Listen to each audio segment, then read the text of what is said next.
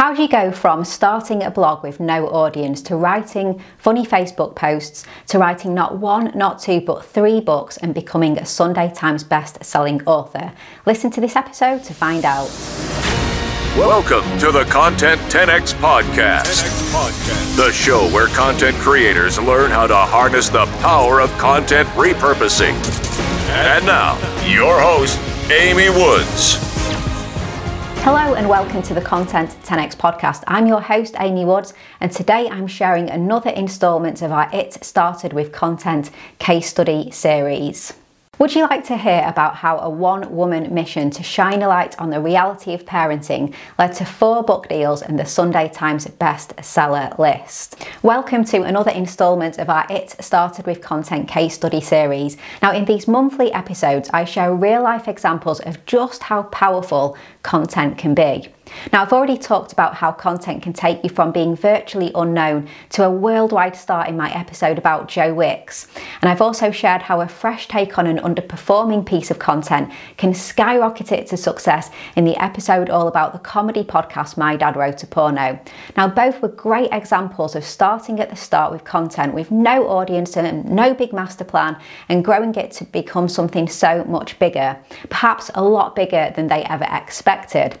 So I've spoken before about not knowing where your content journey will take you, and I believe that nobody quite embodies just how content can change your life than Sarah Turner. Now, you might not recognise the name, but some of you will definitely know her by her online alias, the Unmumsy Mum. Now, Sarah's brand includes social media channels, a blog, books, and so much more, providing funny and, in fact, most of the time, hilarious content to hundreds of thousands of her followers online. And she's built such a loyal audience and strong community, and it's all grown from her content. So let me give you some context. In a previous life, Sarah worked in finance, but when she had her first child, she realised that she didn't want to continue her current job alongside her new lifestyle and parenting responsibilities, so she took a part-time job at a university. And she wasn't dreaming of becoming a content creator or starting a blog as a side hustle. I can only imagine with a new job and new baby, content creation was furthest from her mind. But when her first child, Henry, was a year old, Sarah was faced with many of the challenges that mums know all too well, and she turned to the internet looking for reassurance about the less glamorous realities of parenthood, but she struggled to find anything that she could relate to.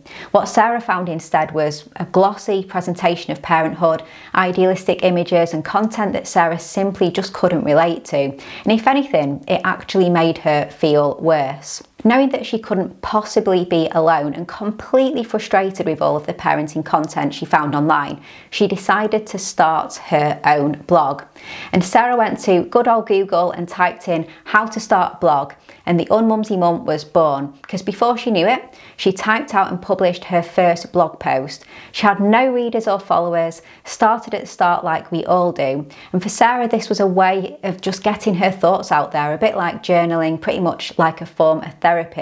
But I don't know if she realised just how clever she was to start creating the content that she was looking for, because she wasn't the only mum craving content about the true realities of parenthood, the good, the bad and the ugly. Now, this is something that we see all the time with entrepreneurs. They want a product or service but find that it doesn't exist, so they make it their mission to create it. It can be such a successful business strategy, because if you want something, there's a huge chance that other people do too, and Sarah filled that gap with content.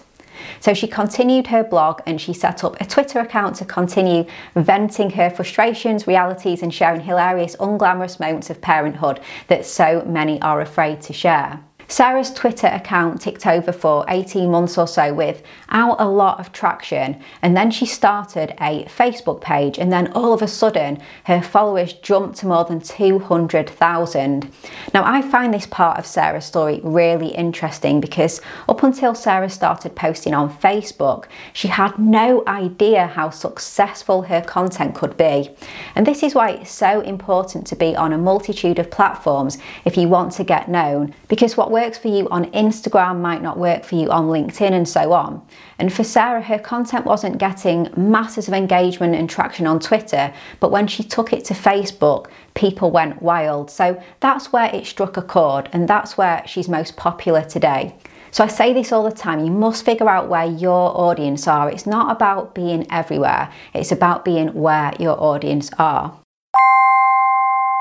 Hey, just a little break from this week's episode to let you know about becoming a Content 10x Insider. If you want more content repurposing tips and advice, then why not join hundreds of business owners, marketers and content creators who get them delivered straight to their inbox once a week by subscribing to the Content 10x newsletter. As well as tips and advice, you get industry updates, inspiring stories, exclusive content, offers and more. You can subscribe at content10x.com/newsletter and there's a link in the show notes too. Okay, back to this week's episode. Now, Sarah started her blog in 2013 and her Facebook page a year later, and today it has nearly 800,000 followers and her content frequently goes viral. Her videos get six-figure views, some go well into the millions, and they aren't polished and perfect videos by any stretch of the imagination. They're simply behind-the-scenes snippets from her life, videos of her children doing funny things or her sharing a story about some crazy moment that happened that day. And it all furthers that community feel. Sarah curates content. She reshares videos as if it's dropping them in a WhatsApp group with friends. So for Sarah, the social platforms are extremely that, just a place to be sociable. And you'll hear me talk a lot about how we need short form content to lead to long form content. So Sarah's popularity on Facebook, of course, has led to a huge rise in readers of her blog posts. And then the pivotal moment that changed Sarah's life forever came the day an editorial director of a publishing company got in touch. They'd seen her social media, they'd read her blog posts and offered her a book deal. Now, without her online content, Sarah would never have been called up out of the blue with this book deal. And she had an opportunity to then continue her content journey and see how it could keep changing her life and the lives of others. So not only did she say yes to the book deal, but she quit her job too. So a very, very brave move. Now, this all happened in 2015, just 2 years after she typed into Google how to start a blog. In February 2016, The Unmumsy Mum was no longer just a blog, it was now a published book, and what's more, it shot to the top of the Sunday Times bestseller list, one of the most respected book charts in the UK.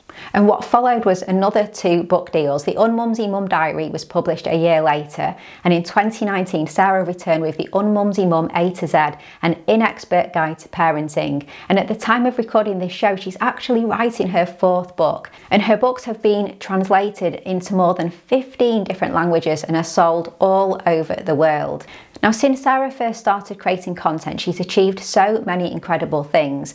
The most notable is establishing such a strong community through her social channels, but also finding a niche and owning it. And Sarah's never held back about the realities of parenting. I think it's her honesty that people really, really relate to. She's as genuine as they come, and that's why I believe she's been just so successful. But what are Sarah's thoughts on her content success? In an interview with Grow, she said, "If I'm honest, I'd never planned for any of it. It was just a sideline, a hobby. I certainly didn't have plans for it to become my career." So what can we take away from Sarah's story? Firstly, I think that one of the key reasons Sarah's content is so successful is down to its relatability. Her authenticity sets her apart from other creators and has created a community where others can really share their genuine feelings. Secondly, her talent. She's fantastic at what she does. She's a great writer, extremely funny, and she's managed to go all in on something that she is brilliant at. Third, her consistency. You hear me talk about this a lot, but she started at 0 and never gave up. She was consistently creating content long before it took off and continued to do so when it did as well. Fourth, she saw a gap, she saw a problem of a whole genre of content that seemed to be missing, and she filled it. Fifth, passion and purpose. In particular, Sarah was passionate about sharing some real talk about parenting, and she was purposeful. She knew that she was helping others. She gets thousands of messages from grateful parents all over the world who really appreciate her content. And sixth, the different channels and finding her people. She's on social media and she has the blog, and she found the right channels for her audience, and she has different types of content for different platforms. So being platform specific with your content, just the perfect content marketing approach. So if anything is holding you back from getting started with creating content, please take some inspiration from Sarah Turner and her It Started With Content story and go write that blog post.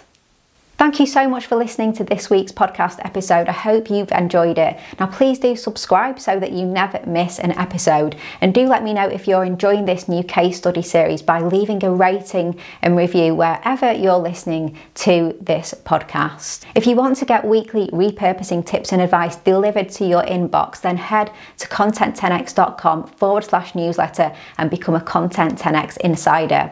And if you haven't already done so, then do check out my book as well. It's available on Amazon, Barnes & Noble and more. And finally, don't forget to follow me on social media. I'm at Content 10x on all the social media platforms. So all that's left to say is thank you so much for listening, and I'll catch you in the next episode.